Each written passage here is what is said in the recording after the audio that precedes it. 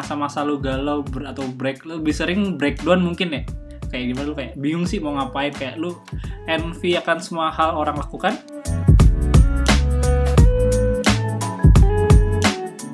Gue kan nggak pernah ketemu dokter yang Pak, ini kemarin S1-nya di mana, atau kemarin ngambil kampus di mana? Oh enggak, saya nggak S1, saya belajar ini bedah Otodidak.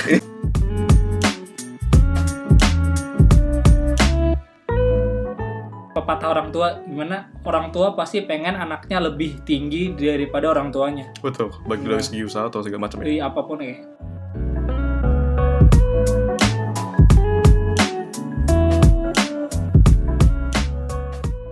This week, I'm sitting down with my so-called colleague that you guys already know him, that Bagus Raffi. He's the founder of Mose, one of the environmental care organization in Jakarta, and now he's a full-time content maker and videographer at Citra Makmur. And for this episode, we are going to talk about the one thing that puzzles us as the young people, and that is what we call as the quarter-life crisis. And so without further ado, let us begin the deep talk.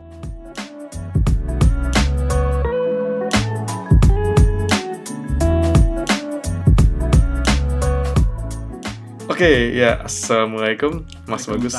Iya, udah lama nggak ya? Sudah lama nggak duduk di ini ya, di kursi panas di cafe. Sebulan doang lah. Sebulan doang ya. Ntar juga buat lagi. Oh, iya. Iya, soalnya kan saya lagi bingung kan bikin apa kontennya. Kayaknya itu quarter life crisis. Oke, jadi konten minggu ini sebenarnya cukup spesial ya, dimana sebenarnya kita sendiri juga lagi bingung ya, atau lagi mengalami ya soalnya, yang dimana gue juga udah barusan pindah kantor ke satu perusahaan yang cukup asik. Saya besok dulu udah mulai masuk bro. Kan gue ngomong, misalkan kalau gue ngomongnya nggak enak kan, nggak enak kan. Dan Bagus sendiri juga udah aktif lagi di Sentra Makmur sebagai apa ya, full time ya juga ya. Nggak full time bisa dibilang ya. Pokoknya lagi full time buat jadi content creator dulu deh. Belum jadi kerja, walaupun lagi sambil nyari sih. Lagi pusing ya tapi. Lagi pusing. Oke, jadi langsung aja, judulnya apa Gus kali ini Gus? Atau topik utama kita apa nih? Seperempat krisis. Hah? Apa itu? Seperempat krisis. Mungkin familiarnya quarter life crisis kali ya. Quarter life crisis ya. Hmm. Oke, jadi gimana? Sebelum panjang lebar, mungkin coba gua kutip dulu ya dari salah satu sumber yang kita tahu, Mbah Google. Enggak, oke. Jadi quarter life crisis adalah untuk bahasa Inggris dulu ya, involving anxiety over the direction and quality of one's life, which is most commonly experienced in a period ranging from a person 20s up to their mid-20s. Dan sebagai dan untuk orang psikologi itu juga seringkali ditandai atau dihubungkan dengan periode di mana pasti kita sangat merasa nggak aman atau insecure, doubt and disappointment di bidang karir, hubungan dan finansial situasi atau situasi finansial maksud gue. Dan intinya untuk gue sendiri mungkin ya, untuk gue sendiri tuh quarter life crisis itu di satu mikir now what? Selalu selesai dari kuliah sekarang atau apa? Sekarang apa kan ya, terlepas lu berasal dari negara apa, kota apa, tapi di rentang umur segini nih yang tadi udah sempat didefinisikan sekitar 20-an sampai 30 awal, kurang lebih pikirannya ya sama, now what, sekarang gue harus ngapain gue? Udah selesai melakukan suatu hal kayak sekarang apa yang harus gue lakukan? Kalau buat lu sendiri gimana Gus? Quarter life crisis atau mungkin bahasa keren kita apa ya? Mungkin krisis seperempat gitu ya. Krisis seperempat. Yang kayak bahasa ngomong gue sih kayak quarter life crisis. Masa-masa lu galau atau break, lu lebih sering breakdown mungkin ya. Kayak gimana, lu kayak bingung sih mau ngapain, kayak lu envy akan semua hal orang lakukan. Jealous mungkin ya. Atau jealous, envy, sama aja. Insecure, ya pokoknya something that dari lingkungan lu build up sih. Gimana, tergantung lingkungan lu juga sih. Apakah dia positif kah atau dia negatif kah, itu juga bisa ngaruhin sih. Seberapa sering quarter life crisis itu udah mendalami. Sudah common ya? Itu common sih, masalah semua orang, nggak semua yang 18 tahun doang. Kadang-kadang ya orang tiba-tiba umur 30 tiba-tiba keluar dari kerjaan atau putus cinta atau tiba-tiba broke gitu, kayak jangan gitu dong.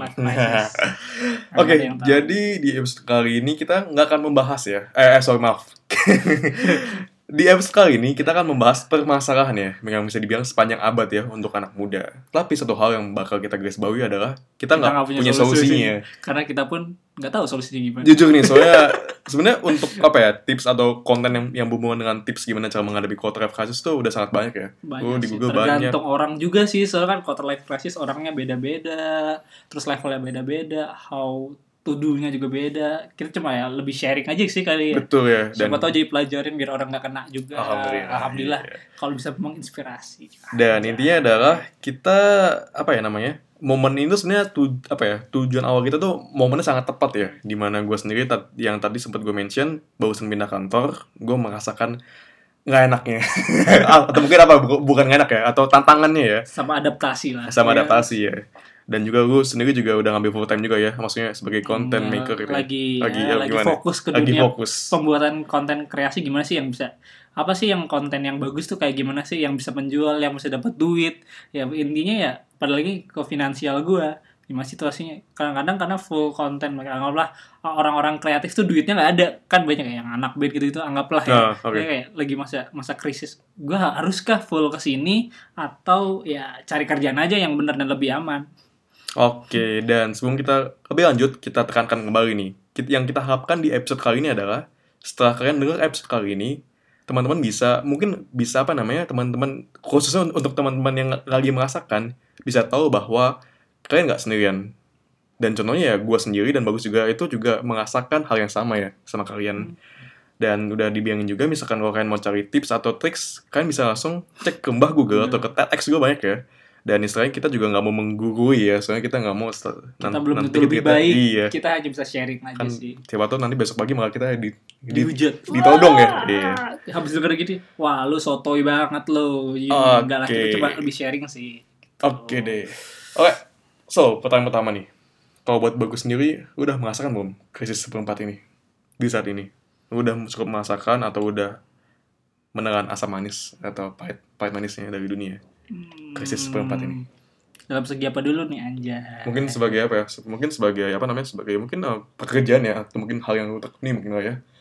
Sebetulnya sih yang paling penting hidup tuh senang ya. Karena saya hidup bahagia dan senang-senang. Enggak lah. Maksudnya bukan? Enggak juga. Maksudnya ya happy life after lah, kayak film-film. Happy ending mulu, padahal mah kenyataannya sad ending. Ya, quarter life crisis gue sih tentunya ya masa-masa gimana lu kayak tiba-tiba lu merasa gagal dan lu nggak ada tujuan kayak ya, ininya gimana ya, banyak sih sebenarnya, nggak 1-2 kali, sering sih harusnya. Dan pada manusia wajar ya, kayak quarter life crisis itu sebenarnya nggak harus satu titik terendah lu kan, kadang-kadang hidup tuh nggak selalu flat atau di atas terus kan, selalu ada di bawah. Ya gue banyak sih sebenarnya, dan banyak keaman juga, apalagi ya nggak tahu sih kalau orang-orang zodiak bilang. Kalau gue Virgo, jadi orang Virgo tuh insecurean banget. Tuh, jadi gue sering insecure ya, mungkin tiap hari quarter life crisis gue muncul tiba-tiba. Sebenarnya zodiak itu tempat pijat tuh, misalkan gue di Bandung, jujur gue. Cek aja di Google Maps zodiak. Gak tahu deh. Daerah apa sekali misalkan kalau gue nggak salah. Sama tuntutan sosial sih rata-rata yang ngebuat quarter life crisis itu keluar, bukan gara-gara diri lu sendiri, gara-gara tuntutan sosial. Oke. Jadi sebenarnya quarter life crisis itu yang berdasarkan riset kita yang ala riset ini, intinya tuh cuma ada 3 topik utamanya. Pertama, pendidikan atau jenjang karir. Kedua, percintaan atau hubungan. Dan yang ketiga, finansial. Kita mungkin bakal bahas satu-satu ya dari awal mungkin ya. Oke, mungkin ngomongin soal pendidikan dulu ya. Kita belum ngomongin jenjang karir. Menurut gue itu S1 atau jenjang perkuliahan lo mendukung gak sih untuk menyelesaikan untuk menjadi hidup yang bahagia, senang, bisa hura-hura, bisa party tiap hari, party game maksudnya ya. Nah, gimana ya? Lu dulu deh. Gue dulu. Lu dulu deh. Apa itu kuliah? Oke, kalau buat gue sebenarnya intinya buat gue sendiri emang dari udah tengah-tengah semester gue merasakan bahwa sebenarnya untuk kuliah itu lebih kena ya, atau mungkin lebih bagus untuk yang jurusannya ada spesialisasi atau mungkin suatu jurusan yang membutuhkan sertifikasi ya. Contohnya kayak bagian teknik atau engineer atau mungkin accounting atau kedokteran. Dan istilahnya mungkin kalau sedihnya ya untuk jurusan yang kayak kita ini yang agak ke bisnis atau manajemen, misalkan kalau dibilang apakah kuliah itu sangat berfungsi ya untuk masa depan ya? To be honest, nggak juga sih. Soalnya kan istilahnya yang tadi udah sempat gue bilangin, kuliah tuh hanyalah lebih kena atau kuliah tuh lebih diperuntukkan ya menurut gue ya untuk yang punya hard skill yang jelas gitu loh, yang butuh sertifikasi. Jadi selesai kuliah, lu nggak sekedar punya jaminan untuk lu bisa kerja, tapi networking lu lebih jelas. Mungkin contoh yang paling gampang ya, lu jadi dokter, lu kan nggak pernah ketemu dokter yang, Pak, ini kemarin S1-nya di mana? Atau kemarin ngambil kampus di mana? Oh enggak, saya nggak S1.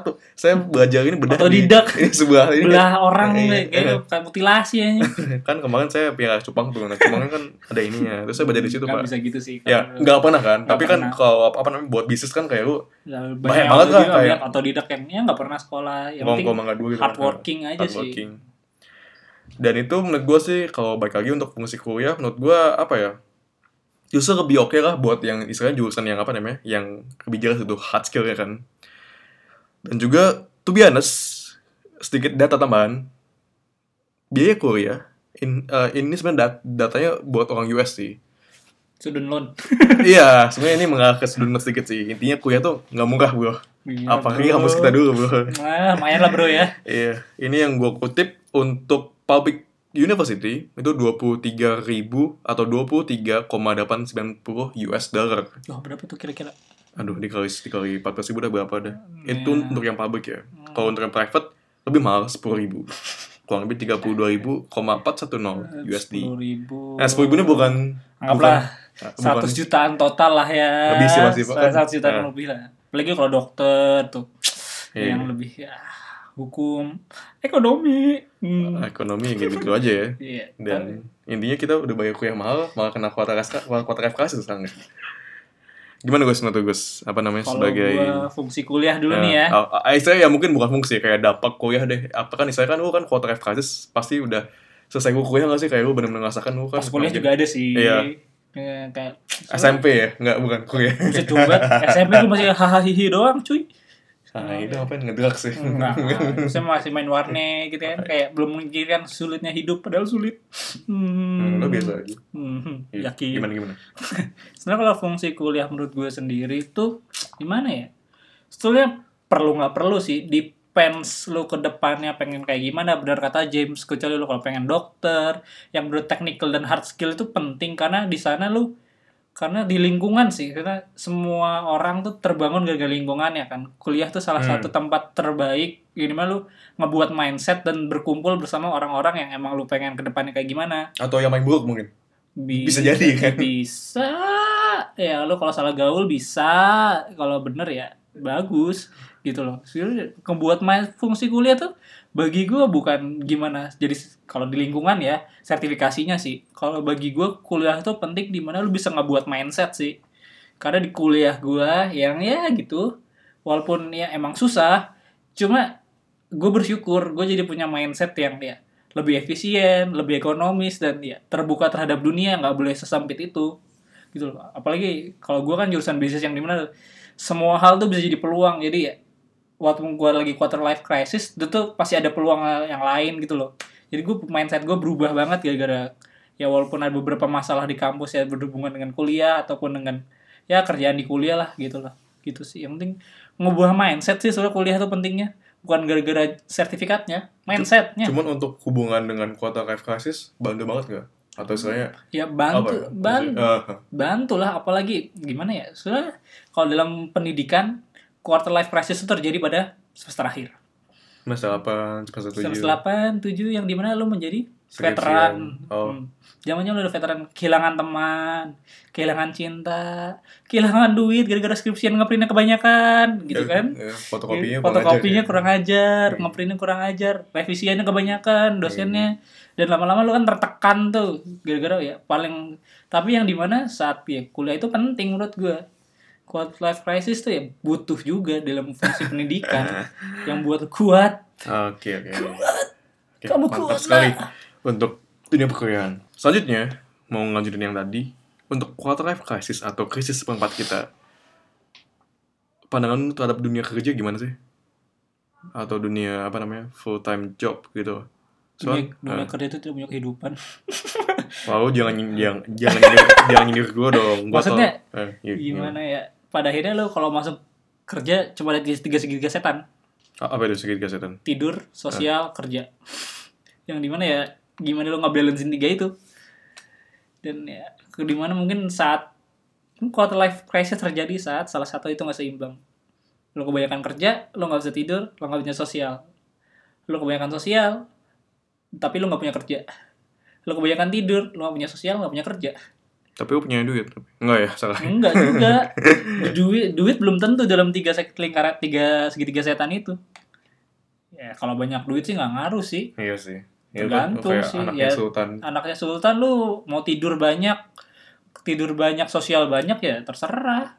Kerja yang nggak usah. Harta 7 turunan ya beda cerita, itu special case sih. Kalau pada normalnya gitu. Dan kalau James gimana? Apa? Oh, iya buat apa namanya? Untuk masa dunia kerja yang full baru, time ya. Apalagi lagi baru kerja, gimana rasanya baru kerja, adaptasinya gimana? Sebenarnya teman-temannya gimana? Oh, ada teman ya. Teman-teman kerjanya gimana? Sebenarnya gue bukan petang pari ya, maksudnya gue udah coba beberapa perusahaan atau beberapa opportunity, tapi baru full time ya baru saat ini sih, setelah gue selesai dari ngelanjutin pendidikan gue di kampus yang depannya B, belakangnya S, tau nggak apa? BST. Bukan. Banyumas. Ya pokoknya itulah. Oke, jadi intinya kan gue bisa dibilang kalau masa pekerjaan ya di usia segini ya, gue bukan masuk orang yang paling kosong ya, atau nggak kosong-kosong amat lah. Soalnya waktu mau full time gue sudah ada gambaran, dan ini sebenarnya salah satu hal yang sangat gue syukuri ya. Dan to be honest, justru gue malah diingetin nih sama teman gue, bro, lu kalau udah full time lagi jangan jadi kutu loncat ya, dan lu kerja itu malah lu jangan, misalkan kalau bisa jangan mikirin duit nih. Ini sebenarnya sedikit tips gitu ya, jangan mikirin duit bro kalau kerja, soalnya buat orang kaya lu duit tuh nggak akan pernah cukup. Mau kerja di perusahaan ini jurnalis ya kan, gue setiap minggu buka ini ya pak, buka botol Pristine, tapi nggak malah dikit naik Equil kan mahal kan. Saya nggak mampu. Jadi kata teman gue nih, lu kalau kerja jangan mikir buat duit, cari duit. Soalnya lu buat apa di usia quarter life crisis ini, dan pastinya ditambah dengan gaya hidup kita atau gaya hidup gue sendiri yang setiap weekend pasti buka-bukaan. Sebenarnya ya intinya kata teman gue itu, atau tips dari teman gue itu ya, lu bayangin lu lagi ngambil kursus, lu kayak lagi ngambil pendidikan tambahan, dan ya pastinya ya lu kalau mau ngambil kursus ya lu pasti belajar nggak sih ya, tujuan lu kan bukan cari duit kan, justru lu kalau kursus malah keluar duit kan. Ya kurang lebih begitu lah saya perspektifnya. Lu kayak ngambil kursus, tapi bedanya lu harus bangun pagi dan jauh-jauh naik kereta atau Transjakarta.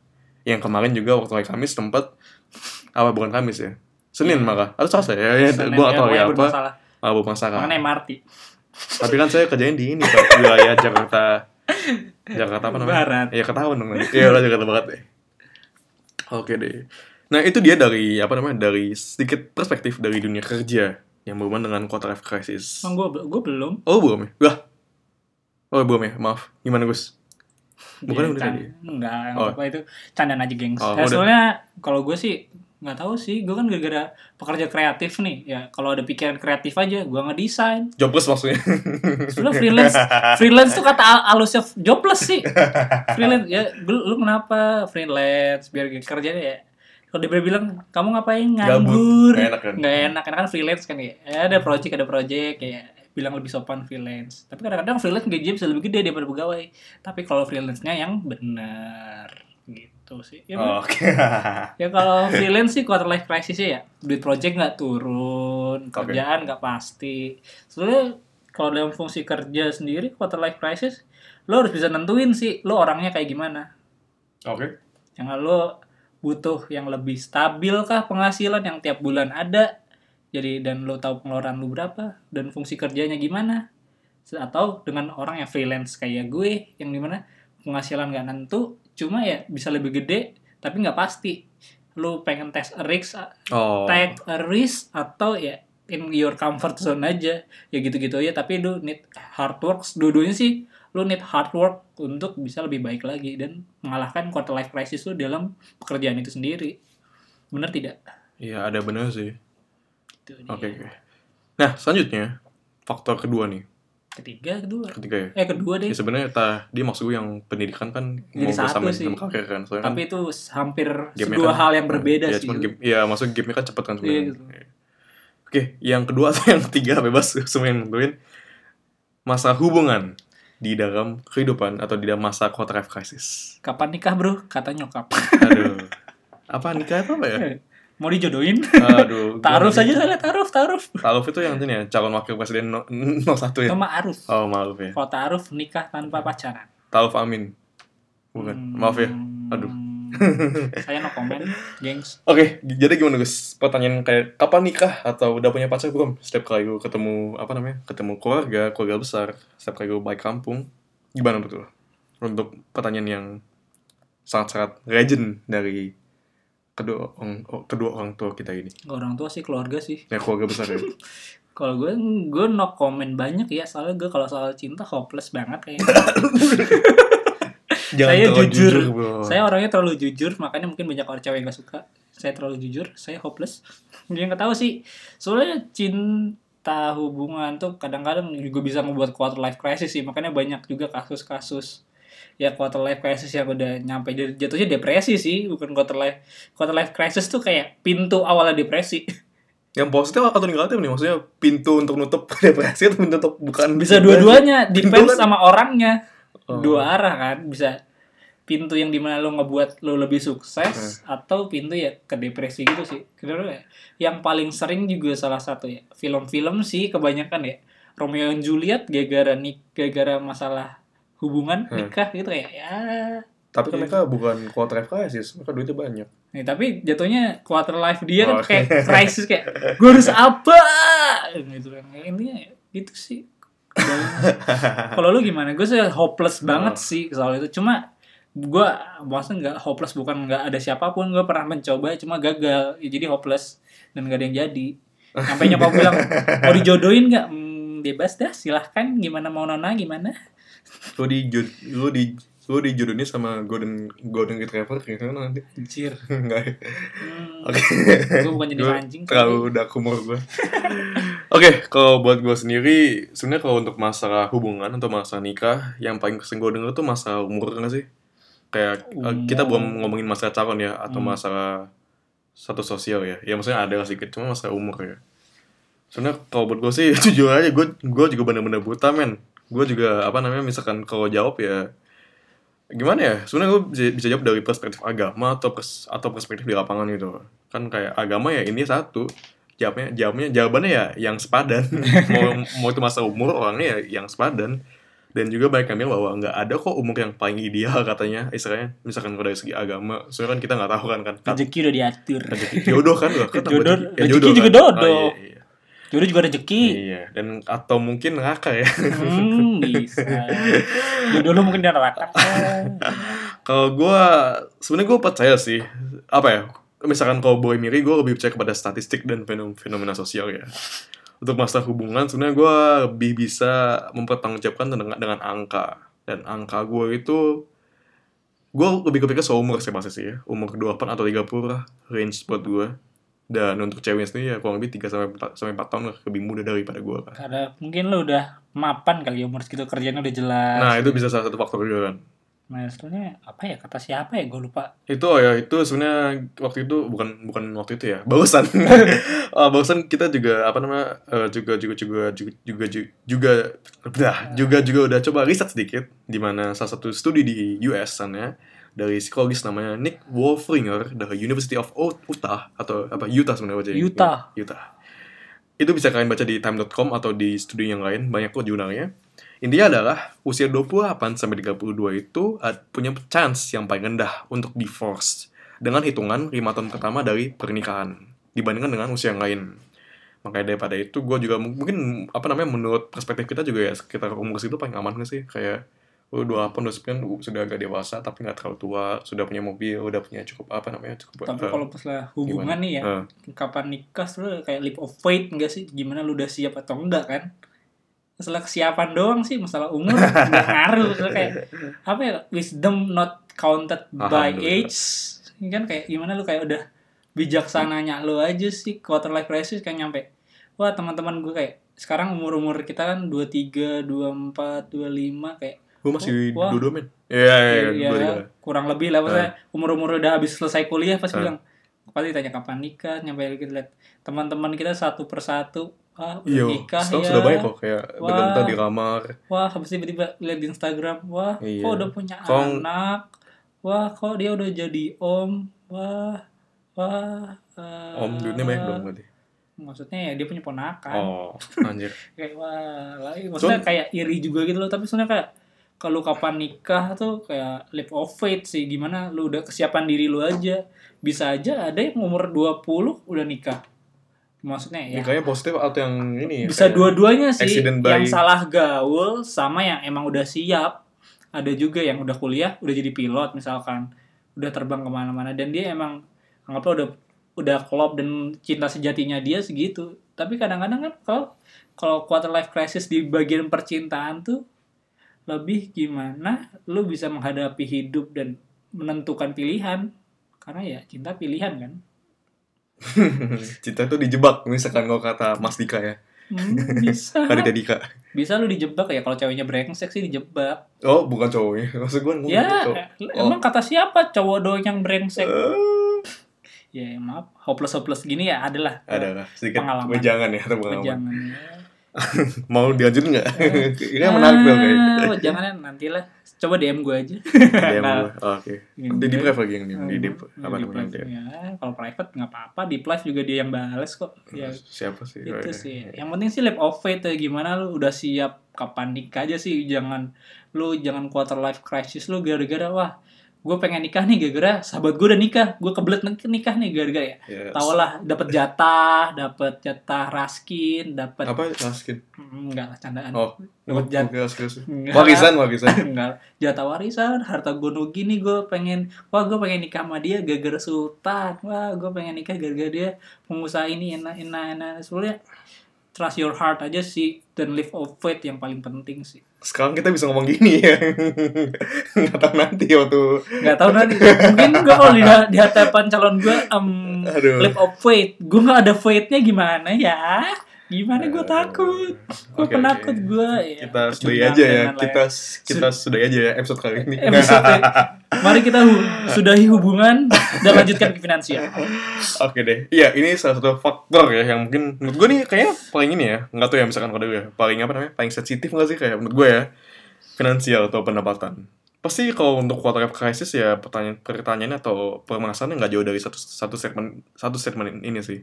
Berapa sih gaji yang cukup untuk pendapatan yang udah cukup untuk gue menghindari quarter life crisis atau apa namanya gue mendingan Masalah hidup. masalah duit ini. Kalau lu Gimana mau gue dua tuh kayaknya. lu dulu lah yang udah Oke. kerja. Gue kan nggak kerja jadi Dikerjain maksudnya.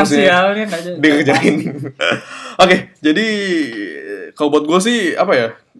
Mungkin gue sendiri nggak mau jawab secara nominal ya. Soalnya kan ini apa namanya? Kan berdasarkan korelasi juga.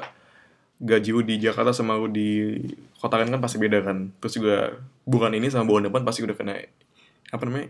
Inflasi kan. Inflasi. Apalagi lu di Venezuela bro. Beda hari bisa beda harga roti bro. Bingung gue sebenarnya. Kasian sih sebenarnya. Oke. Masalah ekonomi. Jadi bagi gue sih sebenarnya ini sebenarnya salah satu ya tips apa ya, bukan tips ya, tapi salah satu ya mungkin tips salah satu tips yang bisa gue sampai ingat ya. Ini kan gue bisa bagi jadi dua kan pendapatan active income atau passive income. Active income ya yang gue gawe setiap hari.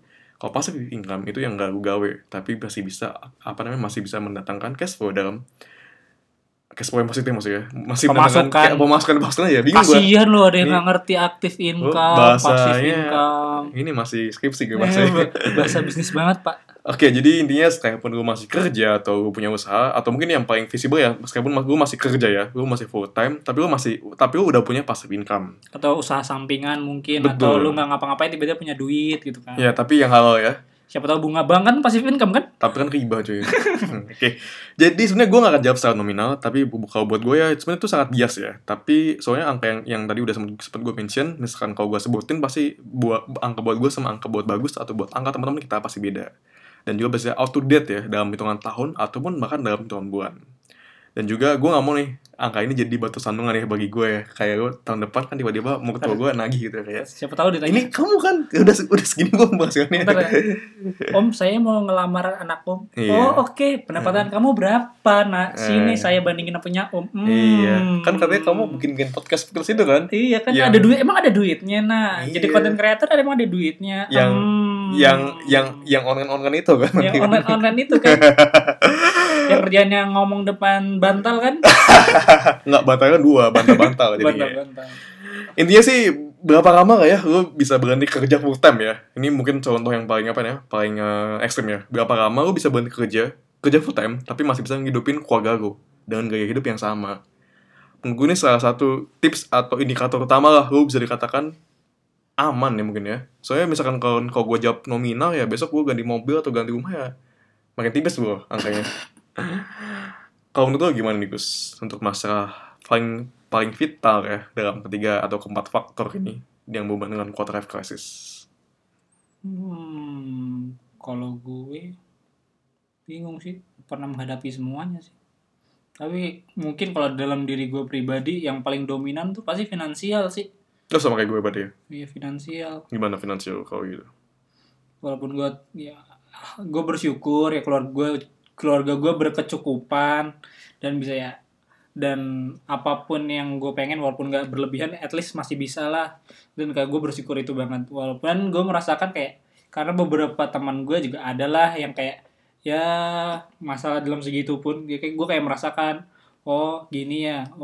Dan itu kan duit orang tua gue, bukan duit gue. Dan gue merasakan lama-lama apakah gue jatuhnya kayak perbandingan masih kayak pepatah orang tua, gimana orang tua pasti pengen anaknya lebih tinggi daripada orang tuanya. Betul, baik dari segi usaha atau segala macam ya. Jadi apapun kayak mau usahanya, mau gajinya, ya sedangkan kalau gue pikir sekarang kalau kayak gitu bisa nggak ya gue. Dan intinya sih gara-gara finansial tuh orang tua lebih ke berarti apakah mereka mengajarkan gue secara benar gitu, gimana ujung-ujungnya kan finansial tuh. Kalau ujungnya kayak wah gue udah ngajar bener tuh, oh finansial berarti anak gue bisa menghasilkan segini gitu sih. Yang dimana wah gimana ya, finansial juga kayak hal yang sensitif sih, karena keluarga aja yang emang udah dari kandung ya, kalau masalah hubungan pasti masih ada kayak karir sama pendidikan ya, mereka masih saling dukung lah. Tapi kadang-kadang kalau udah berhubungan dengan masalah finansial pun yang keluarga juga bisa jadi musuh cuy. Bener nggak? Oh, kayak masalah usaha gitu ya? Kayak masalah usaha, warisan kayak masalah juga warisan, kayak itu ya. Sesuatu yang emang jadi quarter life crisis, emang krisis dalam kehidupan lu, maupun yang baru awal ataupun pada akhirnya udah mau mati sekalipun, finansial tuh ya parah deh pokoknya. Tapi untuk di gue sendiri ada nominal nggak atau kayak batas aman lu kayak gue mau di umur segini gue udah punya uang segini gitu, yang yang visible ya, bukan yang ya saya mau punya 1 miliar USD dalam waktu, enggak kan? Gimana? Saya mau, siapa tahu anak-anak permaisuri pengen nikahi saya. Enggak, maksud gue nominal angkanya bukan. Kalau gue sih nggak tahu sih ya. Mungkin ya, gue sih berharap mungkin bisa ya sekaya mungkin jelek-jeleknya ya Atta Halilintar yang penghasilan 1M tiap bulan gitu kayak. Dan dia nggak bayar pajak loh. Nggak bayar pajak loh. Wah, orang pajak datengin tuh. Iya. Soalnya kayak gimana? Gue sih lebih nggak ada nominal sih, yang gimana gue harus bisa mengatur outcome gue atau pengeluaran gue serendah mungkin. Income gue nggak tahu sih berapa, at least ya standar aja lah 2 digit mungkin ya, tapi dengan gimana gue bisa nabung itu mungkin 50% dari pemasukan gue. Jadi misalkan pemasukan gue 1 juta, nabung gue 500.000, yang gue gunain untuk kehidupan gue ya 250.000, sisanya ya mungkin buat investasi yang lain gitu loh, atau apa yang penting buat aktif pasif income, yang pada akhirnya gue sih kalau target gue umur gue 30 udah financial freedom. Alhamdulillah, itu bahasanya si Robert Kiyosaki ya sebenarnya. Sebenarnya financial freedom, jadi lu nggak butuh ngapa-ngapain. Jadi gue tidur pun gue bisa menghasilkan uang. Mampus lo yang masih nggak tidur nggak menghasilkan uang. Mampus. Tadi kan katanya 2 digit ya. 2 digit. Masalahnya itu 2 digit itu 99 atau gimana? 99,9 juta kan nggak tahu kan kita. 2 digit tapi dolar. 15 dolar. 15 dolar. Nggak, maksudnya puluhan ribu, 50 juta ya 2 digit lah at least. Gitu sih. Oke, jadi dari ketiga faktor ini kita coba udah bahas ya, kan ya, kurang lebih sedikit demi sedikit, di mana quarter life crisis adalah kembali lagi di awal masa-masa di mana lo dipenuhi oleh rasa tidak aman atau insecurity dan rasa kecewa dan juga rasa apa Iri lah, penuh iri dengki kepada orang-orang. dap tuh apa yang- sih bahasa Inggrisnya? Hah? Dap Dap, DOUUBT itu apa ya bahasa Indonesia? Dap ragu, ragu ya. masalah. Ya ragu. Terus ya, intinya lo masa-masa yang Meragukan oke. bagi diri lu, apakah gue bisa maju ke depan ataukah harus gue mundur ataukah harus gue mati sekarang? Mati single sih. Enggak Dan intinya pasti berkaitan dengan 3 atau 4 hal yang tadi ya, Iya. yang sudah disebutkan sama kita tadi dan juga udah coba kita jawab ya. Dan tapi intinya apa ya? Intinya kita juga punya masalah ya masing-masing. Kita juga masih ada masalah dari salah satu itu. Iya. Over nggak cukup, jodoh nggak Nggak ada, ada. atau lagi ada masalah. Untung karir juga nggak jelas. Tapi untung kuliah udah kelar kan? Udah. Ya.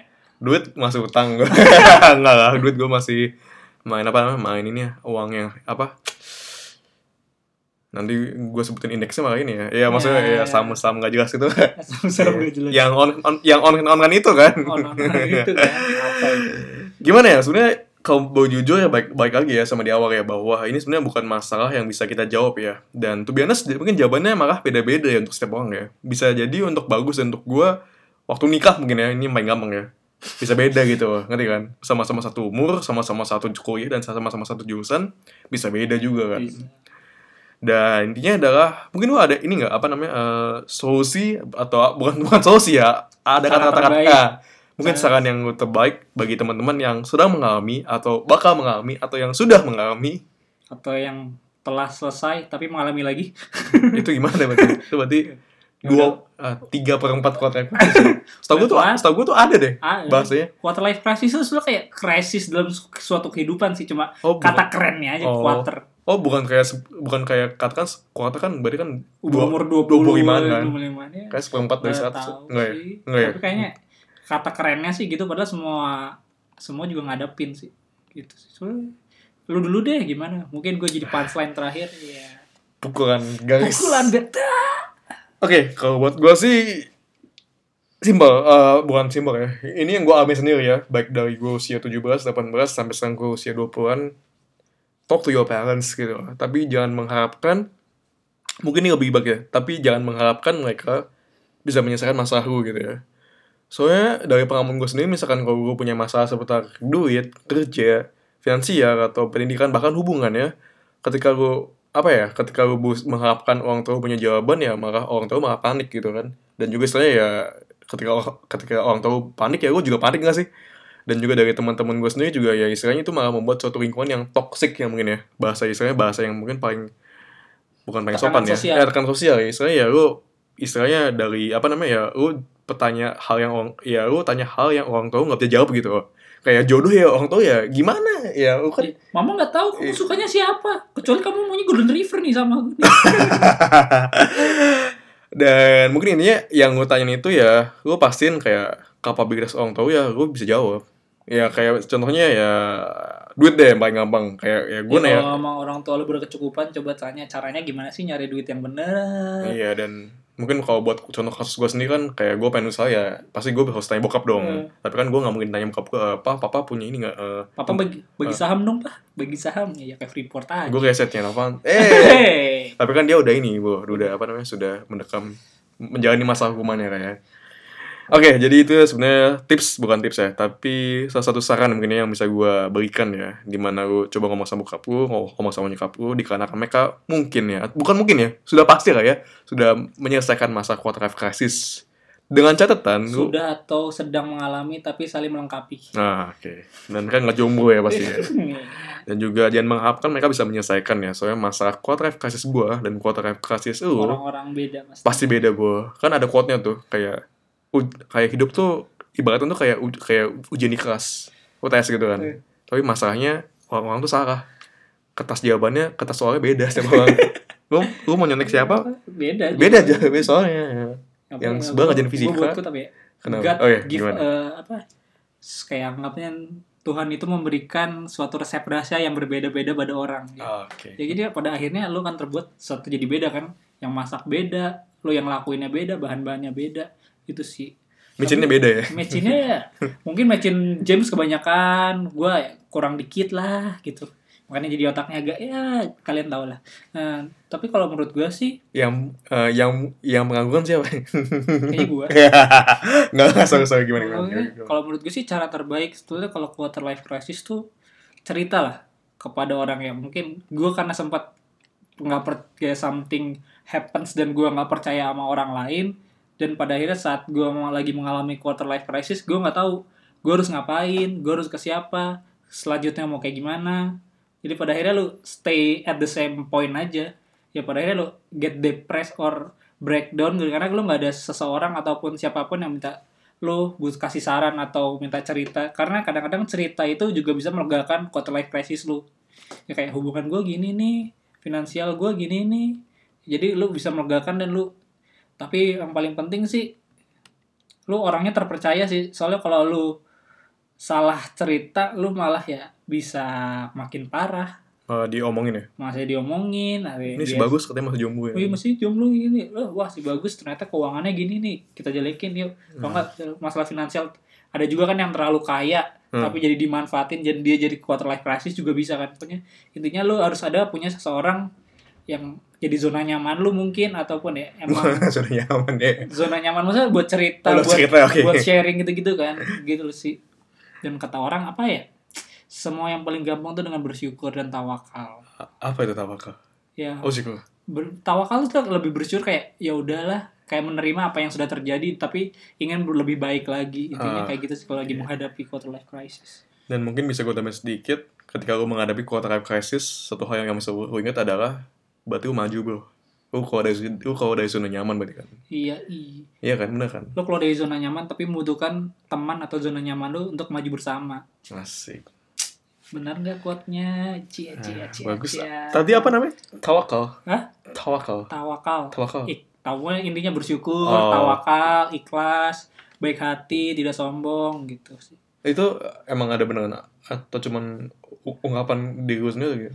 Sebenarnya ada, cuma gue maaf ya, saya nggak terlalu hafal ayat. Itu agama. Pokoknya di mana lu kalau intinya kalau hidup tuh kadang-kadang lu selalu mengeluh karena kau kurang bersyukur. Makanya bersyukur kalian semua. Iya. Pada millennials gabut dengerin podcast. Mama lagi. Gak lecana dengerin. Iya. Apalagi yang bikin ya. Besok ini udah jam berapa nih? Besok gue harus naik kereta lagi. Oke, jadi gitu aja buat teman-teman. Thank you banget udah ngedengerin Deep Life. Dan apa ya? Mungkin yang bisa gue temen sedikit. Terakhir gue. Gimana? Jangan lupa bersyukur Kan tadi banyak berdoa buat kalian semua. Dan mungkin sedikit yang gue tambahin ya, kenapa Deep Life udah agak jarang update ya, baik dari segi podcast atau Instagram, itu karena kita kena quarter life crisis juga ya. Ya makanya kita masih kita ini konten bingung, jadi kita sharing masalah kita aja. Iya. Siapa tahu kan ada yang DM karena kakak Bagus ini dengar dari podcast nih. Iya. Oke, jadi untuk konten selanjutnya apa Gus? Kurang lebih kayak minggu depan ya. Kemarin kita udah janjian ya sama salah satu tokoh yang juga berhubungan nih di bulan April nih. Mungkin bisa sedikit dikasih teaser mungkin atau gimana? Atau sedikit apa namanya? Kayaknya bulan Maret deh harusnya. Ya kan, tadi kan sudah saya mention pas saya kena quarter life crisis, di kantor bingung. Ya, pokoknya berhubungan dengan sesuatu yang hitam putih, dunia, lucu. Udah itu intinya itu. Lucu apa? Lucu. Hitam putih lucu kan? Oh. Tebak aja kalian sendiri. Bentuknya ya tebak sendiri. Ini sebenarnya gue bingung ini kita kayak salah undang pembicaraan deh. Oke, jadi thank you banget buat teman-teman dan minggu depan kita akan juga update untuk konten yang gak kalah menarik. Dan seperti biasa, kalau kalian masih punya masukan, saran ataupun komentar, bisa langsung DM kita atau komen kita di deeprive.id ataupun langsung follow podcast kita di Deeprive Podcast di 11 platform yang ada, termasuk di Spotify.